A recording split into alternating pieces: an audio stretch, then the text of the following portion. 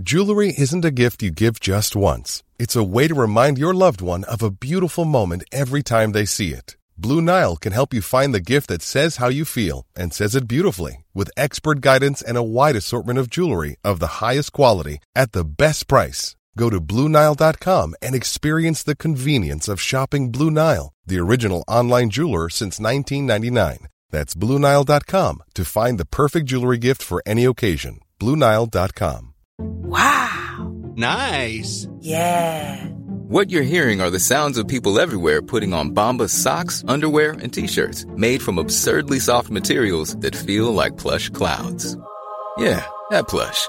And the best part? For every item you purchase, Bombas donates another to someone facing homelessness. Bombas. Big comfort for everyone. Go to bombas.com/ACAST and use code ACAST for 20% off your first purchase. That's bombas.com/ACAST. Code ACAST. Hiring for your small business? If you're not looking for professionals on LinkedIn, you're looking in the wrong place. That's like looking for your car keys in a fish tank. LinkedIn helps you hire professionals you can't find anywhere else, even those who aren't actively searching for a new job but might be open to the perfect role. In a given month, over 70% of LinkedIn users don't even visit other leading job sites. So start looking in the right place. With LinkedIn, you can hire professionals like a professional. Post your free job on linkedin.com/people today.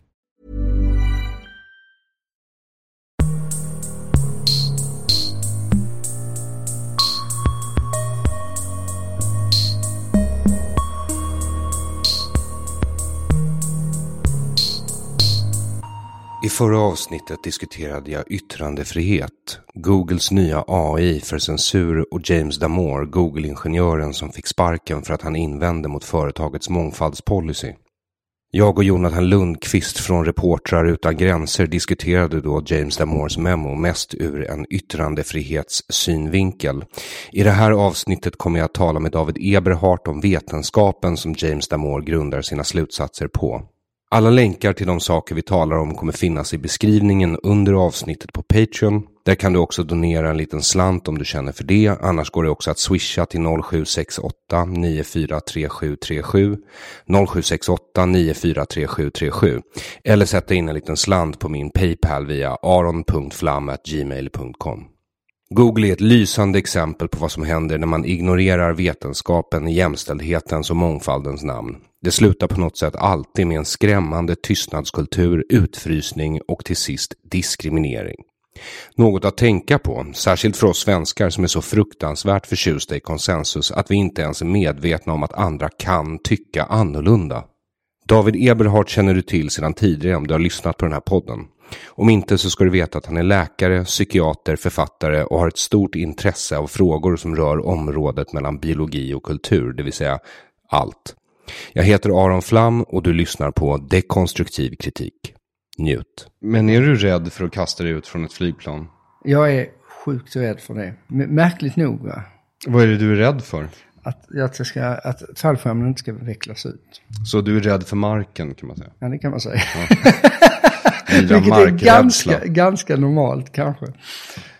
Jag tror att det är konstigt att inte vara rädd för det. Ja, jo, det vore. Men de flesta säger ju att de är rädda för höjder. Men det är ju faktiskt inte sant. Det de är rädda för är en snabb träff med marken. Ja, exakt. Ja. Exakt. Men ja, det var inte därför jag bjöd hit dig. Jag smsade ju dig en artikel från en frågesvarssajt som heter Quora. Som är rätt populär bland lite yngre människor i alla fall. Jag vet inte, är du bekant med den sen tidigare? Nej, jag var inte alls bekant med den där sajten. Det är många som använder det, ända ner till skolåldern använder den. Liksom skickar ut en fråga och ser om man får svar på hemläxan. Liksom. Och det jag skickade till dig var ju då en dekonstruktion, kan man säga, av det här läckta Google-memot. Just det, som jag vid tillfällen när du skickade den här artikeln, det tycker jag är väldigt intressant. För jag hade inte läst memot. Utan jag läste då en experts kommentar till det här memot. Precis, för personen som skrev det här på Quora var då PhD i evolutionsbiologi. I evolutionspsykologi tror jag i och för sig. Jag tror att båda titlarna förekom. Ja, just det. Det var en oerhört massa. Ja, hon hade många titlar. Ja, Och det var ju ett mycket, mycket hårt angrepp på den här ingenjören och hans dokument. Hon kallade honom och dokumentet för vidriga, sexistiska, antagligen rasistiska. Och påstod att han också hade missuppfattat vetenskapen. Så jag tänkte att vi skulle ägna dagens avsnitt åt att gå igenom det här. Men berätta först vad du tänkte när du läste hennes... Det som var väldigt intressant och som jag känner att jag nästan så här lite i efterhand skäms över så här intellektuellt. Det är att när jag läste hennes artikel så tyckte jag att det här var ju rätt så bra. Det här var rätt så vederhäftig kritik, visserligen precis som du säger, lite väl mycket brösttoner och peka ut den här personen som skumrask typ som var, gick alt-right-rörelsens ärenden på ett rätt onödigt sätt. Men i grunden en bra kritik och det kändes som att men det här verkar ju som och då hade jag så inte läst det här memot, utan då tänkte jag att men det här låter ju som den här killen har ju tappat det. Och då ska man ändå komma ihåg att jag är en person som i svensk debatt och skrivit böcker och i andra sammanhang gått ut och pratat verkligen mycket om hur biologin ignoreras i förhållande till genuskonstruktiva, socialkonstruktiva teorier och så här. Och då tyckte jag ändå att men den här kvinnan har ju poängen när hon och du har ju själv blivit bemött på samma sätt när du har varit ute och talat om eventuella biologiska skillnader mellan män och kvinnor. Exakt. Och ändå tyckte jag att det här var ändå... Hon hade poänger här, att han hade då enligt henne helt missuppfattat och dragit för vittgående slutsatser kring. Hon inleder ju rätt så förrädiskt genom att säga att det är fullständigt självklart för en evolutionsbiolog att det finns biologiska skillnader mellan män och kvinnor. Det vore ju idiotiskt om det inte vore så. Alltså det är helt otänkbart att det inte skulle vara så. Så att då lägger hon upp det så att då är man ju så här, men det här är nyanserat angrepp, för att hon har ändå vidkänt att så är fallet. Och sen så förvandlas ju den här texten till en rent ärekränkning nästan av den här ingenjören. Ja, hon plockar isär, hon fokuserar enligt mig inte riktigt på huvudpunkterna. Nej, det gör hon verkligen inte, för sen ska ju då tillägga, förlåt att jag avbryter, sen läste jag ju memot, för du skickade mig memot sen, och dessutom skickade du mig, eller du uppmärksammade mig på den första kommentaren till hennes artikel, som också poängterade det att hon är beside the point helt och hållet, för att hans huvudpoäng är inte det hon säger. Plus att jag skulle vilja säga, när man läser memot så är det ju alldeles uppenbart att han är ju inte på något sätt så hårdnackad som hon lägger fram. Alltså när man läser hennes svar utan att ha läst memot så tror man att det här är liksom, han drar världens mest långtgående slutsatser av ingenting. Och det gör han ju inte. Nej, hon lägger ju verkligen ord i munnen på honom, kan man säga. Ja, det är en klassisk halmgubbe skulle jag säga. Det här är det extremt tydlig halmgubbe. Att hon säger att den här människan har sagt det här och det här och det här är ju helt fel. Och därför så är han en vidrig person. Fast i själva verket så har han inte sagt det som hon säger att han har sagt. Korrekt, fast så några av de saker hon tog upp som jag hittade, det var att till exempel, här är ett citat från memot som hon har valt ut. The left tends to deny science concerning biological differences between people, e.g. IQ and sex differences. Och sen så skriver hon då som kommentar på det här: The passing mention of IQ is interesting since it has nothing to do with gender, which is the focus everywhere else. He's presumably talking about race, but he doesn't want to be branded a racist, so he keeps the reference subtle. So why risk doing it at all? It's a dog whistle to the alt-right. Alltså att han signalerar till alt-right-rörelsen. Och med det verkar hon mena den riktiga alt-right-rörelsen. Alltså människor som är identitetspolitiker på högerkanten. Och gillar vit nationalism eller vit tribalism. Just det. Och den delen är ju fullständigt barock när man sen läser. Alltså det här är ju taget ur sitt sammanhang väldigt tydligt. Där det är bara en mening. Och dessutom även den meningen, det var ju faktiskt en av de passager som jag studsade på innan jag läst memot. Att det där är ju dra enormt långtgående. Det är rätt intressant med den här typen när man för fram argument som då kanske inte passar vänstern eller den politiska korrektheten, så dyker alltid de här nästan paranoiska föreställningarna upp att det här är egentligen någon slags dolda budskap hit och dit. Jag skrev ju om det här i Ingen tar skit också, där, som jag skrev 2009. Just de här, speciellt i genussammanhang där det är mycket saker om folk är klädda i blått eller rosa och där man som psykiater studsar, nu vill jag inte påstå att just det här argumentet är så att säga ren paranoia, men det finns en slags övertolkande av det som folk säger som jag tycker är minst sagt märkligt, skulle jag vilja säga. Att folk säger ju saker och sen så väljer man att tolka det som så malignt som möjligt. Och det är precis vad hon gör med allt han skriver, tolkar hon ju så malignt som möjligt. Och har man inte läst memot innan så tänker man verkligen så här. Och jag tror 90%, jag har haft en diskussion på Twitter idag där jag la ut en andra forskare som har kommenterat det här memot, fast då utifrån att det han skriver faktiskt följer forskningsläget väldigt väl. Speciellt eftersom han egentligen inte är vare sig evolutionsbiolog eller evolutionspsykolog utan ingenjör, men han har riktigt bra koll.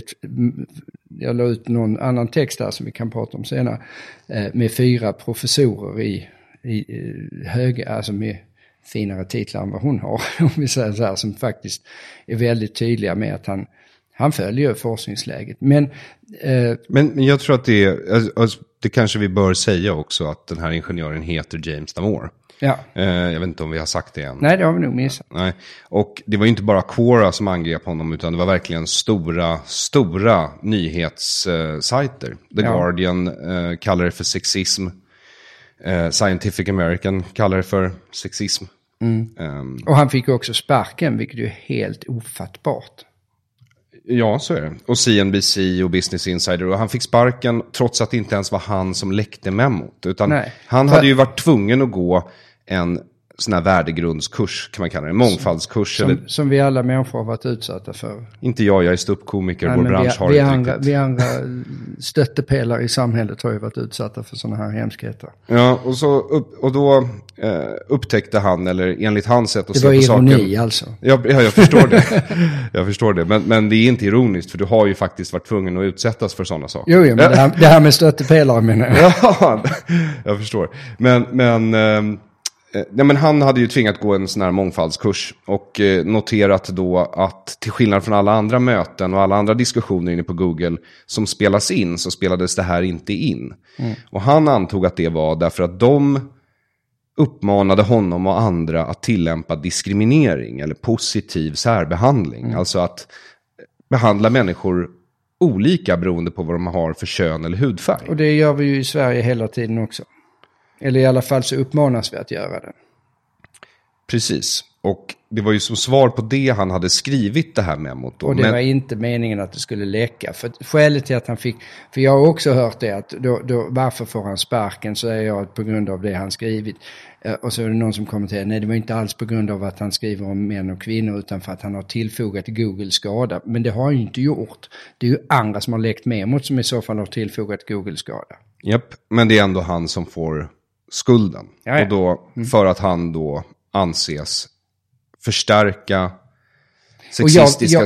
sexistiska och rasistiska stereotyper. Ja, och det finns ju ingenting i hans memo som vare sig är sexistiskt eller rasistiskt.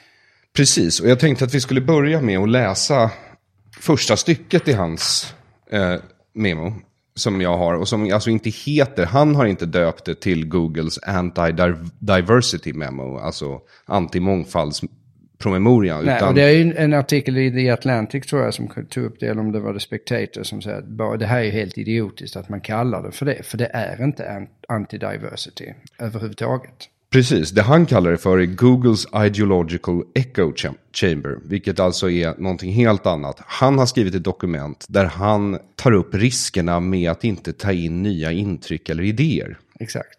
Och första meningen, eller första 3 meningarna kommer jag läsa. Och det är: I value diversity and inclusion. I'm not denying that sexism exists and don't endorse using stereotypes. When addressing the gap in representation in the population, we need to look at population level differences in distributions. If we can't have an honest discussion about this, then we can never truly solve the problem. Vad menar han med det här? Alltså det han säger är ju: jag värderar mångfald och inkludering, jag förnekar inte att sexism existerar och jag stödjer inte att använda stereotyper, antagligen då för att beskriva folk. Men när man adresserar skillnader i representation i befolkningen så måste man titta på befolkningsnivåernas skillningar i distributioner. Och om vi inte kan ha en ärlig diskussion om det här så kan vi aldrig lösa problemet. Vad menar han? För det här är ju egentligen så här skillnader och distributioner. Det är inte direkt, det är inte umf. Nej, men vad han menar skulle jag säga, det är precis det som du och jag har pratat om tidigare i en tidigare poddavsnitt och som jag har skrivit om och som du har tagit upp i olika sammanhang. Att om man ska hantera ett problem, och så säger vi så här att om vi ignorerar, säg biologi, det skriver han ju om sen också, ignorerar att det finns biologiska skillnader på populationsbasis. Sen kan det individuellt sett, som både du och jag har pratat om tidigare, vi är i första hand individer, det skriver han också. Men på populationsbasis så finns det skillnader på män och kvinnor. Och det är ovedersägligen så enligt det rådande forskningsläge. Och där har han ju jättestöd av de här professorerna. Den enda han inte har stöd av är den här evolutionsbiologen Sadadin. Susan Sadadin.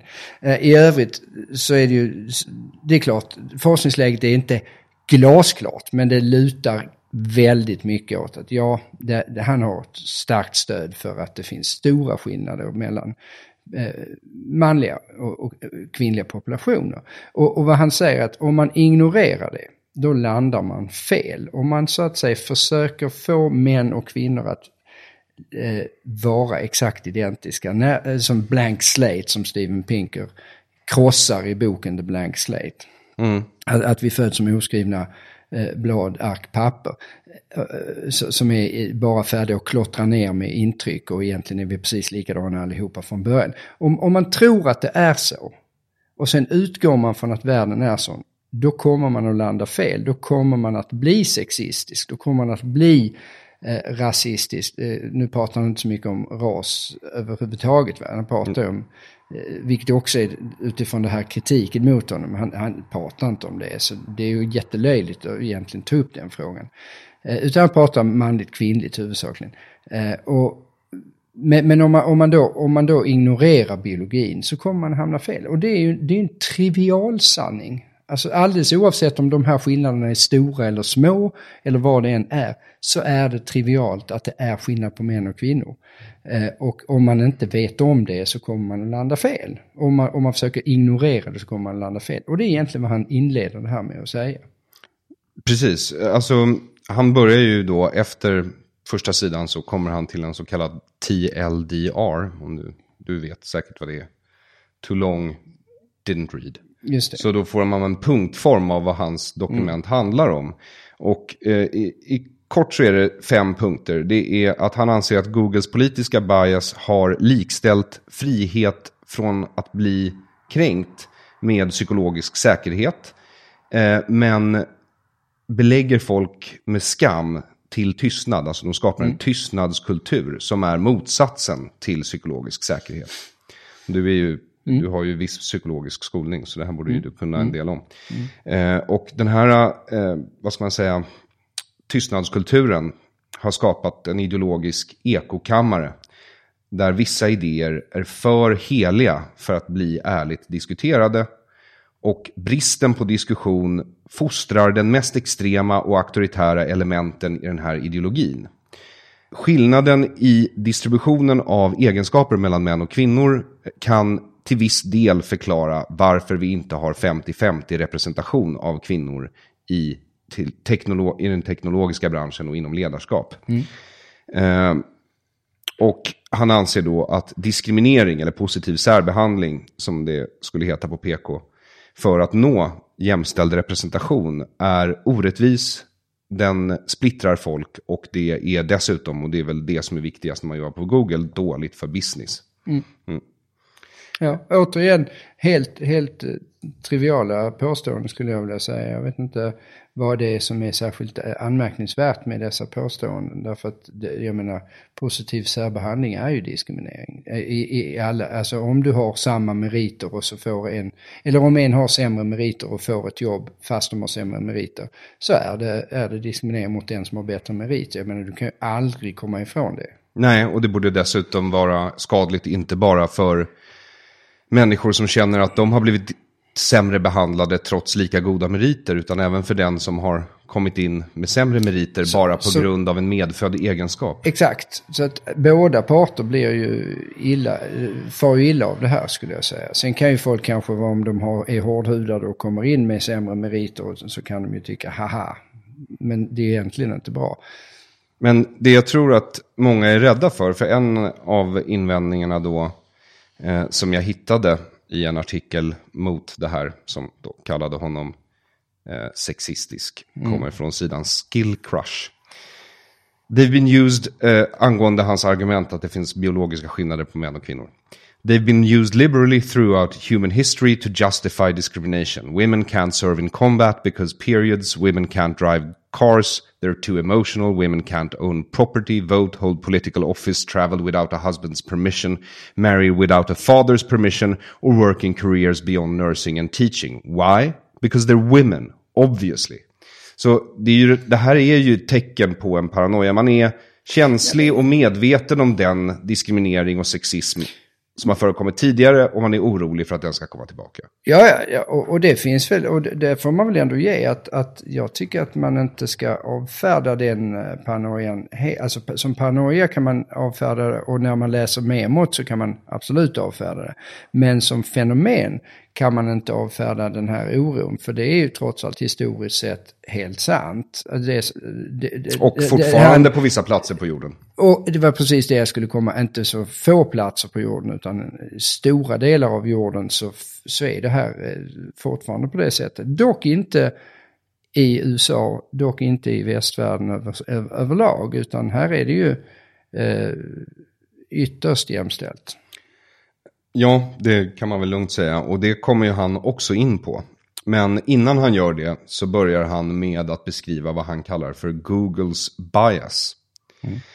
Och där utgår han från moralisk fundamentalteori, tror jag det heter på svenska. Jag är inte helt säker. Men det är Jonathan Haidt. Jonathan Haidt, ja. Och där bara listar han dem att om du är på... För poängen är det här med moralisk fundamentalteori, eller vad det nu kan heta på svenska. Att beroende på om du är vänster eller höger kommer du uppfatta världen på olika sätt. Och då kommer du ha vissa bias som du lättare faller in i på grund av det perspektivet. Så beroende på vad du har för moral så kommer du lättare ha vissa fördomar, kan man säga. Och om du är på vänstersidan så har du till exempel en större medkänsla för svaghet. Du tror att olikhet alltid beror på orättvisa. Att människor är inneboende samarbetsvilliga. Någonting jag garanterar dig är fel. Och du får gärna lära känna mig på avstånd om du vill ha det bevisat. Man tycker tydligen, om man står på vänster sida, att förändring är bra. Man är mer öppen och idealistisk. Jag vet inte om jag håller med om allt. Det här med förändring studsade jag på, för jag läste också. Och det tror jag inte skiljer de här politiska ideologierna åt särskilt mycket. Det är väl det att man traditionellt säger att en konservatism, det är klart att då vill man behålla saker. Men jag tror att det är en förenkling. Men i övrigt så, ja, jag tror att huvudsakligen så ligger det mycket i det här. Som vanligt när man läser såna här beskrivningar tycker jag man kan identifiera sig lite med varje och sen ofta lite mer med den ena än den andra. Så är det ju. Ja. Det är, i den meningen lite astrologiskt. Precis, det är som att läsa sitt horoskop. Högerns fördomar, eller moraliska fördomar kanske man ska kalla dem för, är att de har en överdriven respekt för styrka och auktoritet. De tycker att olikhet är naturliga och rättvisa. Att människor är inneboende tävlingsinriktade, skulle man kunna kalla det för. Att förändring är farligt. De är stängdare än sina syskon på vänsterkanten. Och de är mer pragmatiska än idealistiska. Så sen konstaterar han också, han värderar inte, utan han säger exakt vad jag skulle komma till. Det finns ingen värdering. Och det är också lite intressant, för om du tar den här Sadadins kommentar till det han har skrivit då, är ju att han har helt missuppfattat Haidt. Jonathan Haidt, vilket och bara blandat ihop högerkanten med typ fascistoida tendenser egentligen, vilket är jätteintressant, för sen så skickade jag till dig Jonathan Haidts kommentar till det här. Hans egen text. Ja. Och han är ju snarare på, Dalmors sida, om det är någonting. Han är ju inte på Sadadins sida i alla fall. Sen försöker han förhålla sig väldigt, väldigt neutral. Men det intressanta är ju att han är ju snarare så att just i den här frågan, liksom den här professorn som hade uttalat sig, vad heter han? Han heter professor Lee Jassim, professor of social psychology at Rutgers University. Han är ju också inne på att han försvarar ju, Dalmor väldigt tydligt, med också där han också går in och pratar om Jonathan Haidts The Righteous Mind och John Stuart Mill on Liberty. Så det är väldigt intressant att den här evolutionsbiologen sågar referenserna till Haidt, men Haidt själv gör det inte. Nej, nej, det är en av många märkliga angrepp på det här dokumentet. För som sagt, han skriver då att ingen av de här perspektiven är 100% rätt och båda behövs för ett fungerande samhälle. Precis. Eller, i det här fallet då, företag, Google. Så han tycker ju då att det kan finnas mångfald. Precis.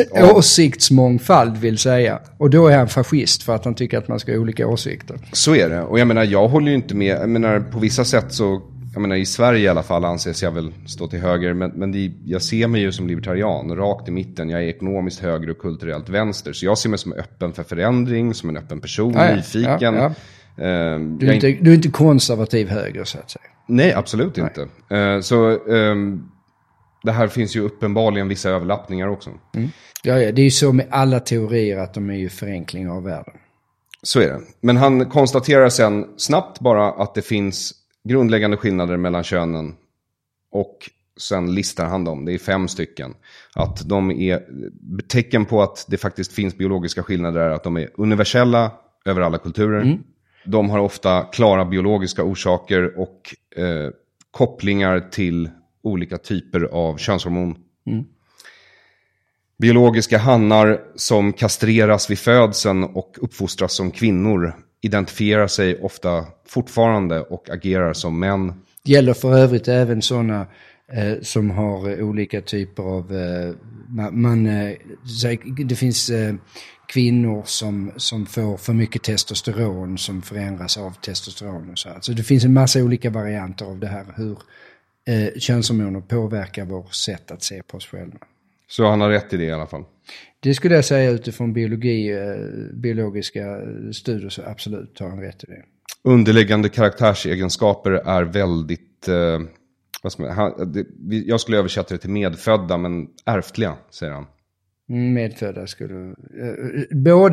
det är också intressant, för att det är ju både en genetik här, men det är också en påverkan av könshormoner som då sker både i moderlivet men även under uppväxtfaser, där man så att säga översköljs med testosteron i olika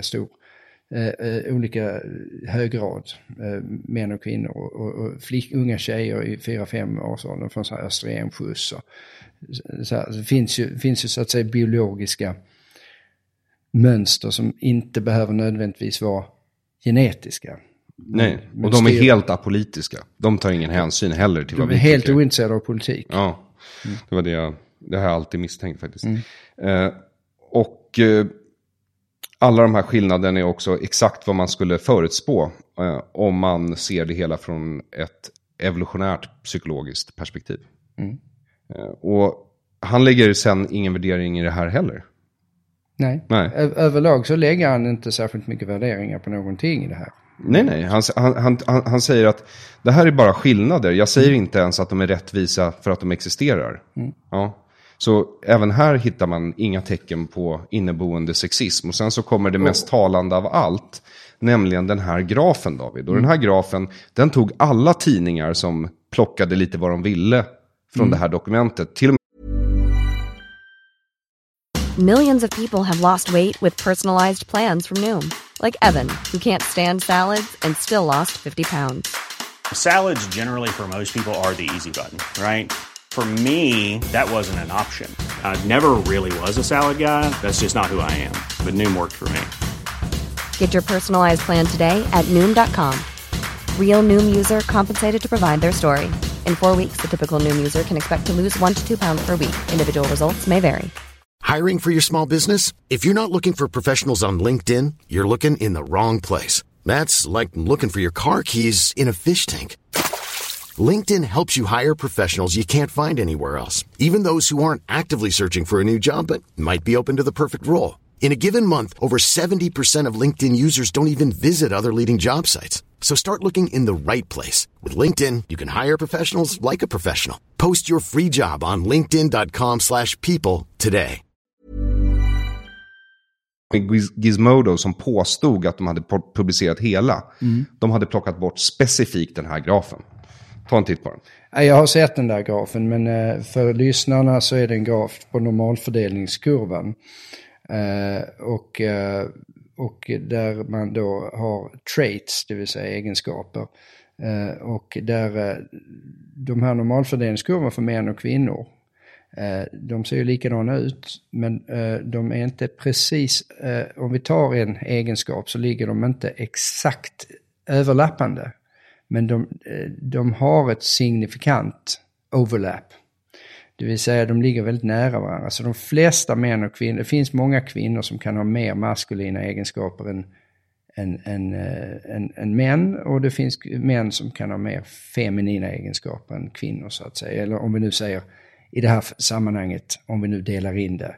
Du har en egenskap som traditionellt anses vara feminin. Så finns det män som är mer feminina än kvinnor och så. Men de har stort överlapp, men de ligger inte rakt på varandra. Det vill säga, och det är helt... Jag gillar ju inte fotboll och öl till exempel. Nej. Men om vi sa att det var, om vi nu ponerar att det skulle vara väldigt manliga egenskaper att göra. De flesta män gillar fotboll och öl mer än de flesta. Som grupp betraktat så är det fler män som gillar det än kvinnor. Precis, men jag kan fortfarande Men du kan fortfarande ogilla det starkt. Så är det. Och de här kurvorna det här är ju trivial. Ja, absolut. Kurvor. Normalfördelningskurvan, den är ju trivial, men det intressanta är ju liksom den graf han har nedanför. För där visar han väldigt tydligt att om man reducerar en människa till sin gruppidentitet, oavsett om den identiteten skulle vara klass eller kön eller hudfärg eller religion eller spelar ingen roll, då får man bara 2 raka streck. Exakt, som aldrig överlappar. Precis, och då får du liksom separatistiska samhällen där alla håller sig till sin grupp. Och det är ju själva kärnan i den här ideologin. Och där den övre grafen här som man ritar med på normalfördelningskurvan, det är så verkligheten ser ut. Det andra är bara ett påhitt.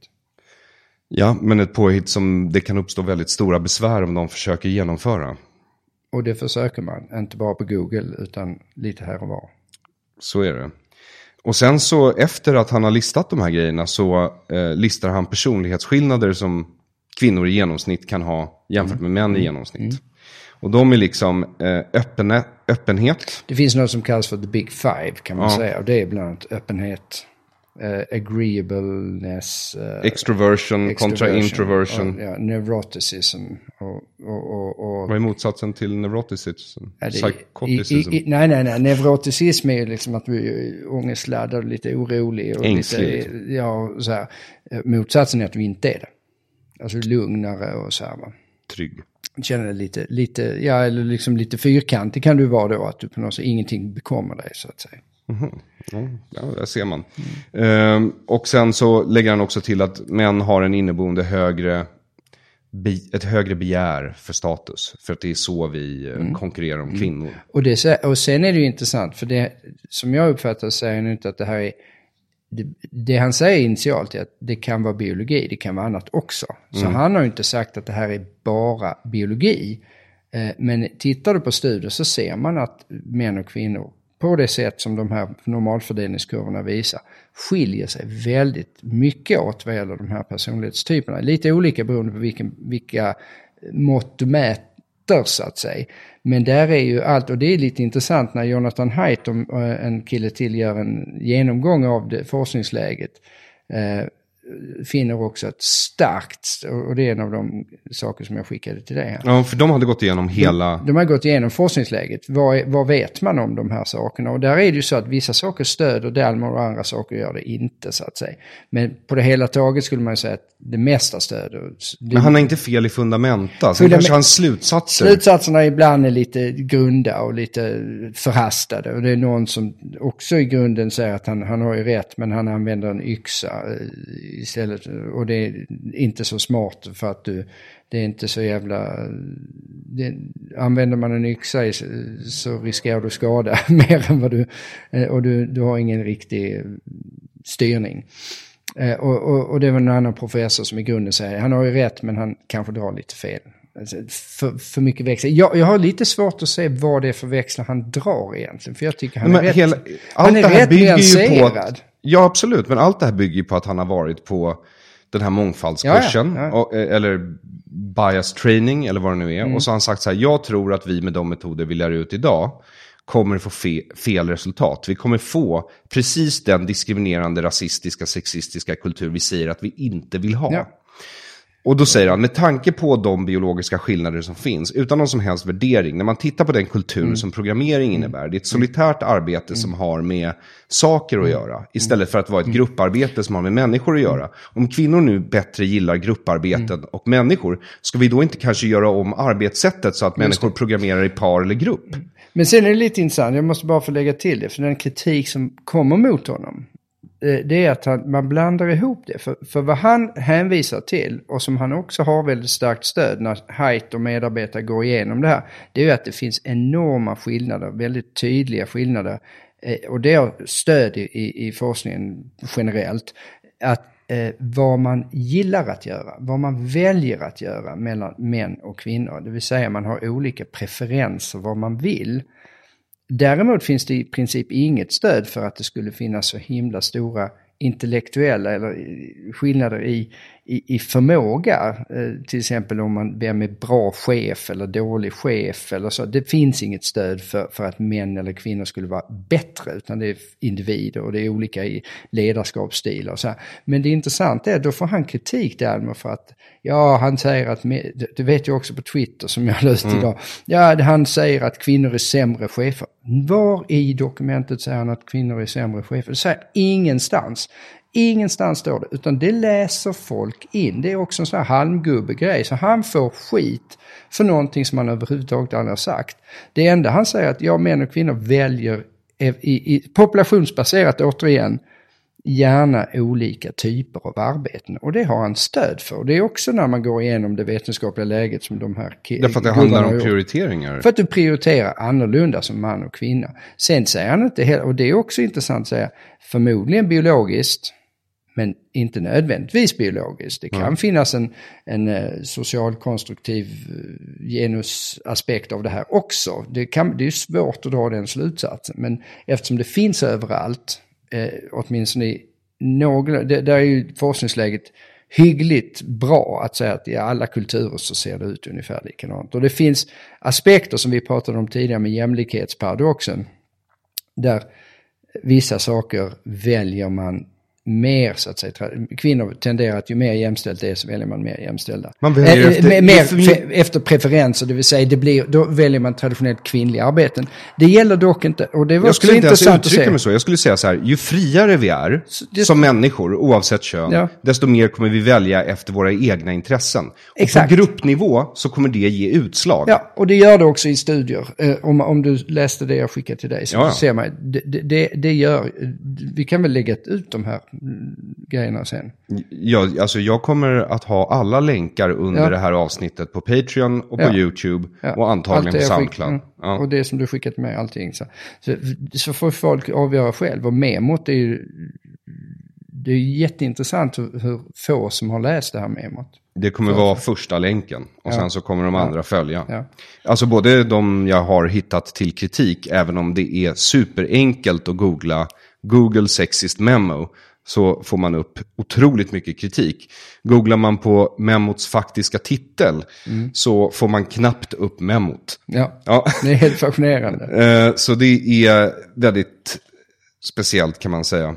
Men det var någonting här, jämställdhetsparadoxen, att i friare länder där människor inte behöver förhålla sig till könsroller, som faktiskt då är kulturella ofta, då kommer de att välja efter sina intressen, som ibland kan påverkas av biologi. Och då kommer vi finna fler kvinnor som blir sjuksköterskor kanske, och fler män som blir programmerare.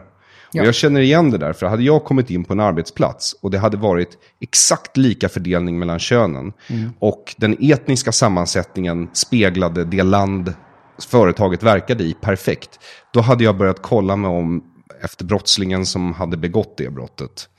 Ja, för det är ju inte, då måste det ju ha begåtts en hel del orättvisa för att komma dit liksom. Så är det. Det var någon också som kommenterade just den här paradoxen i det här av de här som försvarade Dalmor också. Jag vet inte om du såg det. Den här paradoxen att man å ena sidan så är det så att man pratar hela tiden i de här PK-ismen att det är så det finns inga skillnader på män och kvinnor. Allting är bara sociala konstruktioner. Men om det nu är så att allting bara är sociala konstruktioner, då skulle det inte vara något problem om det var 100% män på en arbetsplats eller 100% kvinnor på en arbetsplats. Därför att det är ju ändå bara sociala konstruktioner, så då är alla likadana. Yep. Alltså det är en sån idiotisk... Alltså att man inte får ihop det. Det var någon av professorerna här som försvarade Dalmor som hade en lång utläggning om det. Så för de som är intresserade kan kolla det på Patreon. Och det är ju precis, det blir ju helt... Hela resonemanget faller ju platt. Och det är samma som det här resonemanget. Om det inte finns biologiska skillnader, varför skulle man då överhuvudtaget utveckla säg homosexuella till exempel? Det är lite intressant, det tror jag varit inne på tidigare. Att man då pratar om att å ena sidan så är allting sociala konstruktioner, men hur skulle liksom, om allting var sociala konstruktioner, då skulle ju det inte finnas homosexuella personer i samhällen där det är helt oacceptabelt och anses helt oacceptabelt att vara homosexuell. Men det finns det, därför att det är biologi. Och kristen homosexuell konverteringspraktik eller vad det nu är, kurs skulle funka liksom. Ja, nej, men det är precis det som är min poäng. Då skulle det funka, säga, men det är bara, ja men då, du är kristen, då kan du låta bli att vara homosexuell eller mormon eller sådär. Men det funkar inte, därför att det är biologi. Och det är ju helt uppenbart, och de här människorna som inte erkänner biologi när det gäller manligt kvinnligt, de är de första att erkänna biologi när det gäller homosexualitet. Det är också så totalt, det är ologiskt, håller inte ihop överhuvudtaget. Det är väldigt svårt att få ihop sin ideologi med modern vetenskap, men det gäller nog både på höger- och vänsterkanten ofta. Det finns ju vissa områden som man bara ser när det gäller både höger och vänster. Okej, den ena sidan klarar inte av vetenskap i förhållande till de här sakerna. Absolut. Och den andra till de här sakerna. Ja, men det är ju så. Folk har ett ideologiskt bias som bara mörkar. Och det finns ju också studier som är ganska, det tror jag den Sadadin tog upp också på ett förtjänstfullt sätt skulle jag säga. Det här med att man har en tendens att mörka saker som man inte vill kännas vid. Eller det kanske inte var hon. Det vore ju ironiskt om det var just hon. Ja, just som det var nog inte hon. Jag har läst så himla många artiklar nu här. Men just i alla fall så är det väldigt intressant hur man kan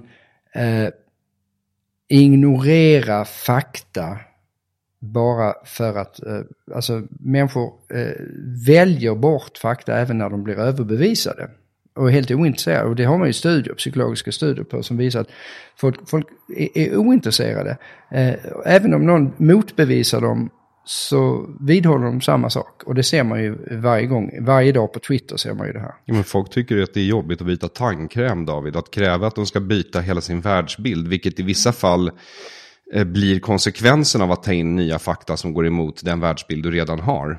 Ja, det är ju väldigt jobbigt. Det är fruktansvärt besvärande skulle jag säga.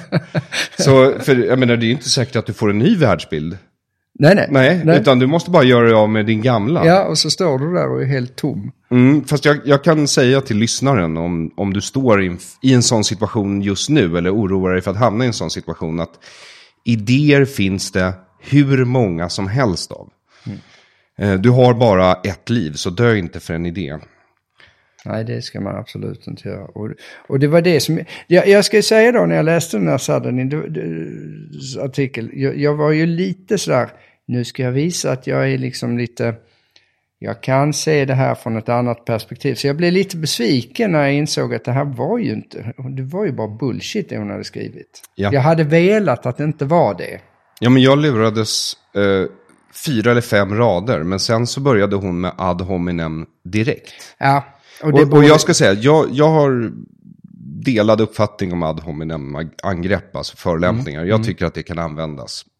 Jag har inget emot det. Men när någon gör det, då antar jag alltid att nu är det bäst att du följer upp med bra argument eller att du inte har några. Och det senare är mer sannolikt. Ja, det händer ju nästan alltid. Ja, så är det. Men jag tycker hon hade en del argument. Om man inte hade läst memot så var det faktiskt så att då blev man rätt så lurad. Eller jag i alla fall. Jag kanske är mer läslurad än du. Men jag blev liksom så här, men det här är nog en alt-right kille. Och sen så inser man att det är så fruktansvärt orättvist mot killen som ju skriver ett memo som är nyanserat. Inte alltid rätt i allting, men han gör ju det här på ett sätt där han ju... Och det är också lite intressant, för det här är också den här klassisk att visserligen säger han de här inledningsmeningarna, men han menar inte det egentligen. Men precis, de misstolkar honom med vilje. Ja, med vilje. Och det får man inte göra om man vill ha en ärlig debatt. Nej. Utan det är ju så, man ska ju snarare tolka folk så godhjärtat som möjligt. Att han menade nog, vad är det här kallas för, den här rakkniven? Är det Handlons rakkniv? Occams. Ja, men Occam är... Det är den enklaste lösningen oftast. Ja, det är Occam, men sen finns det Handlons rakkniv som är en parafras på Occam som säger att tolka inte det som illvilja som du kan tolka som dumhet. Precis. Och det kan man ju använda sig av i sammanhanget. Det vill säga, tolka inte som illvilja det du kan tolka som att han kanske inte håller med dig. Det var inte meningen att säga det här. Utan han menar nog någonting rätt så nära det som är rimligt att tänka sig. Så hade hon ju kunnat tolka honom. Som att han vill väl, men han är felinformerad. Han är felinformerad. Ja, men det är det jag menar. Och det är så man bör tolka i sådana här sammanhang. Egentligen alla. Även hon borde man ju tolka så. Men det är ju svårt eftersom hon har så mycket ad hominem. Det var så jag behandlade genusvetare de första 10 åren av min karriär. Ja. Som att... du vill väl, men du är felinformerad. Och sen så blev det svårare och svårare tyckte jag att nå igenom för varje person jag träffade. Fast jag var på en debatt i Almedalen för något år sedan där jag faktiskt hade en diskussion om genus och biologi och så här. Det var en sån här genusvetare som faktiskt, det var så förvånande för hon kom fram efter och sa, det här visste jag inte om. Är det sant? Är det på det här viset? Och det var väldigt stort, för det är sällan man stöter på, framförallt bland genusvetare. Ja, man hade hoppats att det kunde hända oftare. Ja, det händer inte så ofta, men så, då blir man väldigt glad när det händer. Japp, så är det. Men jag tycker Jonathan Haids avslutning på hans som du skickade mig, det var något av det finaste. Därför att jag tror att mycket av det här hade ju kunnat undvikas om folk bara hade förstått statistik lite bättre. Absolut, det är mycket annat här i världen som hade kunnat undvikas. En av de värsta grejerna som finns, det är den här, det finns lögner, det finns förbannade lögner och så finns det statistik. För det, och så håller folk på att prata om att man ljuger med statistik. Nej, statistik ljuger inte. Folk missförstår statistik. Det är en helt annan fråga. Men tyvärr är det så att folk missförstår statistik hela tiden. Och då blir det fel. Men hade folk bara begripit statistik så hade det ju Ja, i det här fallet är det solklart. För hade folk förstått statistik här så hade de ju insett att även om det finns könsskillnader mellan män och kvinnor så behöver det ju inte påverka dina intressen och val på individuell nivå. Nej. Om du är en kvinna som känner att du hatar människor, är väldigt introvert. Sådana träffar jag i jobbet ganska ofta. Ja, precis. Ja, jag kan tänka mig att de är överrepresenterade i din yrkesroll. Bland patienterna snarare. Aha, okej. Inte i min yrkesroll tror jag. Det finns nog en och annan där också kan jag säga. Vad jag menar är bara att om du uppvisar intresse för programmering och de egenskaper som krävs för att du ska vara bra på programmering anses vara klassiskt manliga, då spelar det ingen roll om du är man eller kvinna. Nej. Du kommer göra lika bra ifrån dig som de män som har de här egenskaperna. Exakt. På individuell nivå. Ja. Det behöver inte betyda att kvinnor inte i genomsnitt som grupp kan vara sämre på de här egenskaperna. Det påverkar inte dig personligen. Ja, framförallt har de inte den preferensen. Så det är det starkaste stödet i vetenskapen. Huruvida de har egenskaperna som skulle kunna krävas för en bra programmerare finns det ju lite stöd som säger de skulle förmodligen vara lika bra, men de är inte intresserade av det. Precis, och där så säger ju faktiskt Jonathan Haidt som du skickade till mig att är du intresserad, då kan det kompensera för väldigt, väldigt mycket. Ja. Exakt. Men det är det som folk inte fattar. De fattar inte skillnaden på att man måste i vissa sammanhang ha populationsbaserade undersökningar. Ibland så, och när det till syvende och sist så är vi individer. Men du kan inte göra någon slags baserad metastudie om du inte gör det på populationsbasis. Jag brukar inte dra sportliknelser för jag kan väldigt, väldigt lite om sport. Men för att ta ett väldigt bra exempel tror jag att det är Thomas Brolin. Uppenbart när man tittar på honom. Den här mannen har inga förutsättningar för mer eller mindre någonting. Speciellt inte fotboll på elitnivå. Men tydligen så var det så att han var så intresserad så han kunde kompensera för den här bristen. Och ändå ta sig in och bli fotbollsspelare. Och det finns, nu vill jag ju påstå som kan lite fotboll att Thomas Brolin är ju en naturlig bollsinne.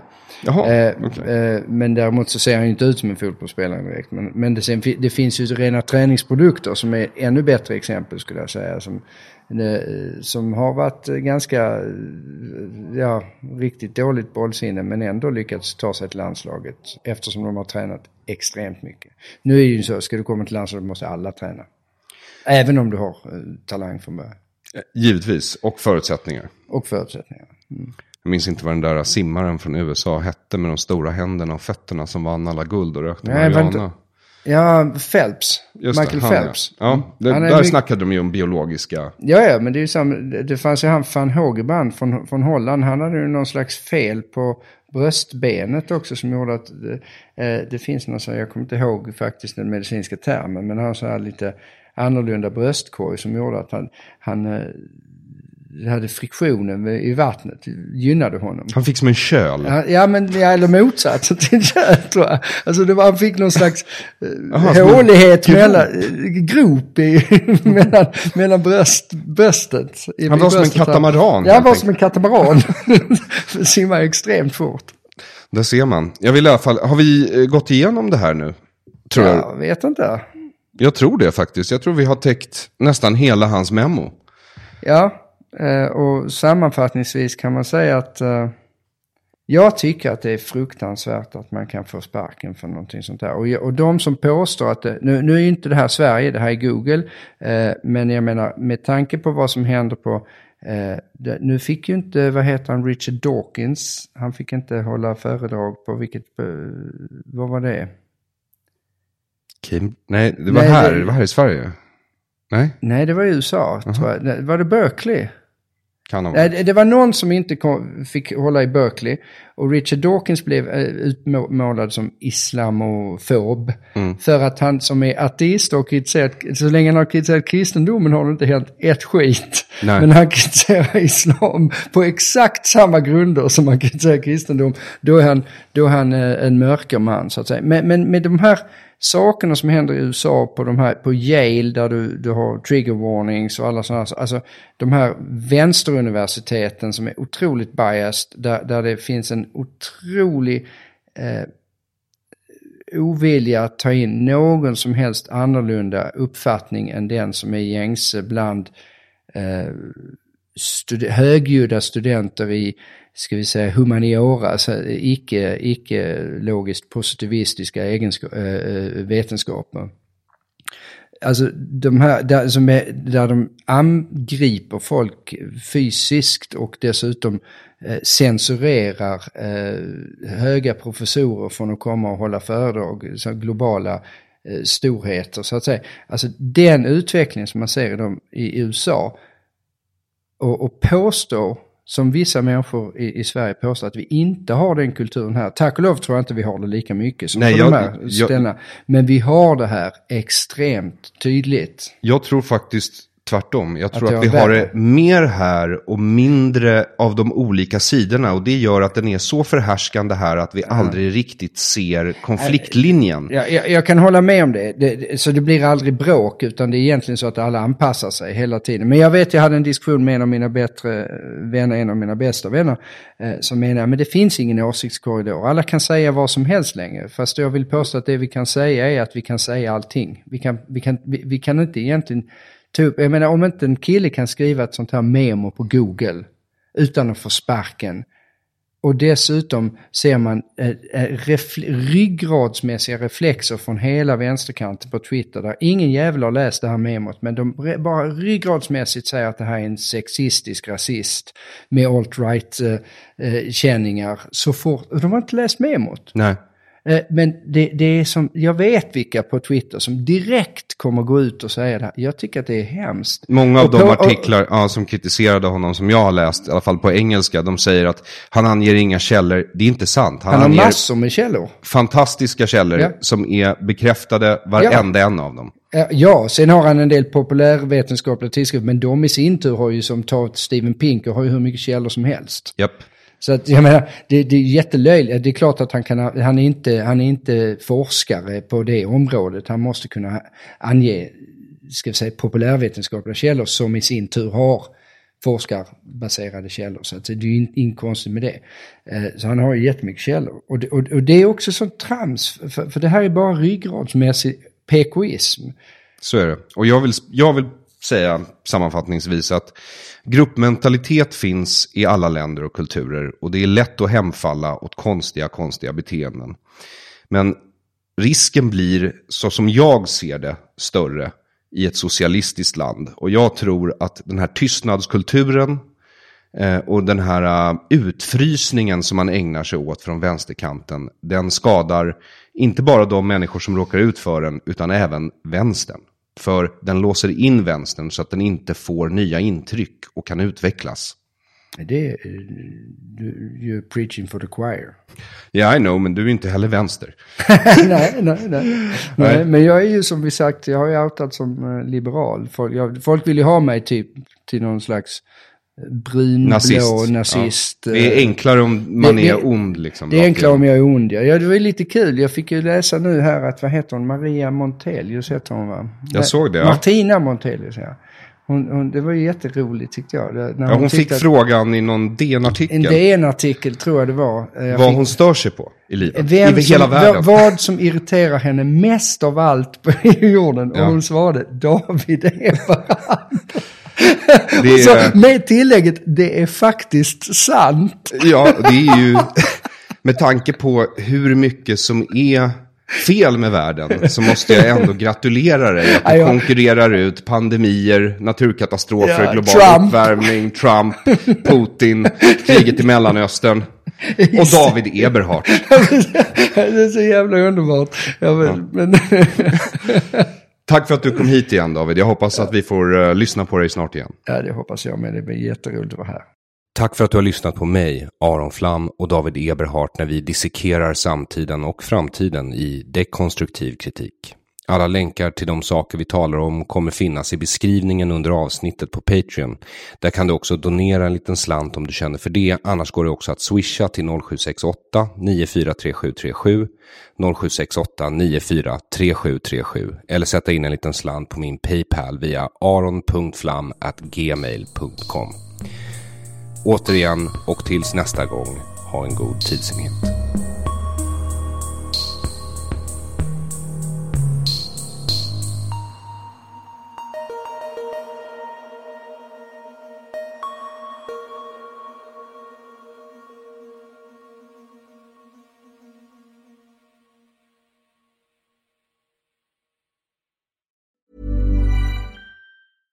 Even when we're on a budget, we still deserve nice things.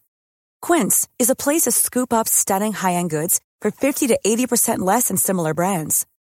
They have buttery soft cashmere sweaters starting at $50, luxurious Italian leather bags, and so much more.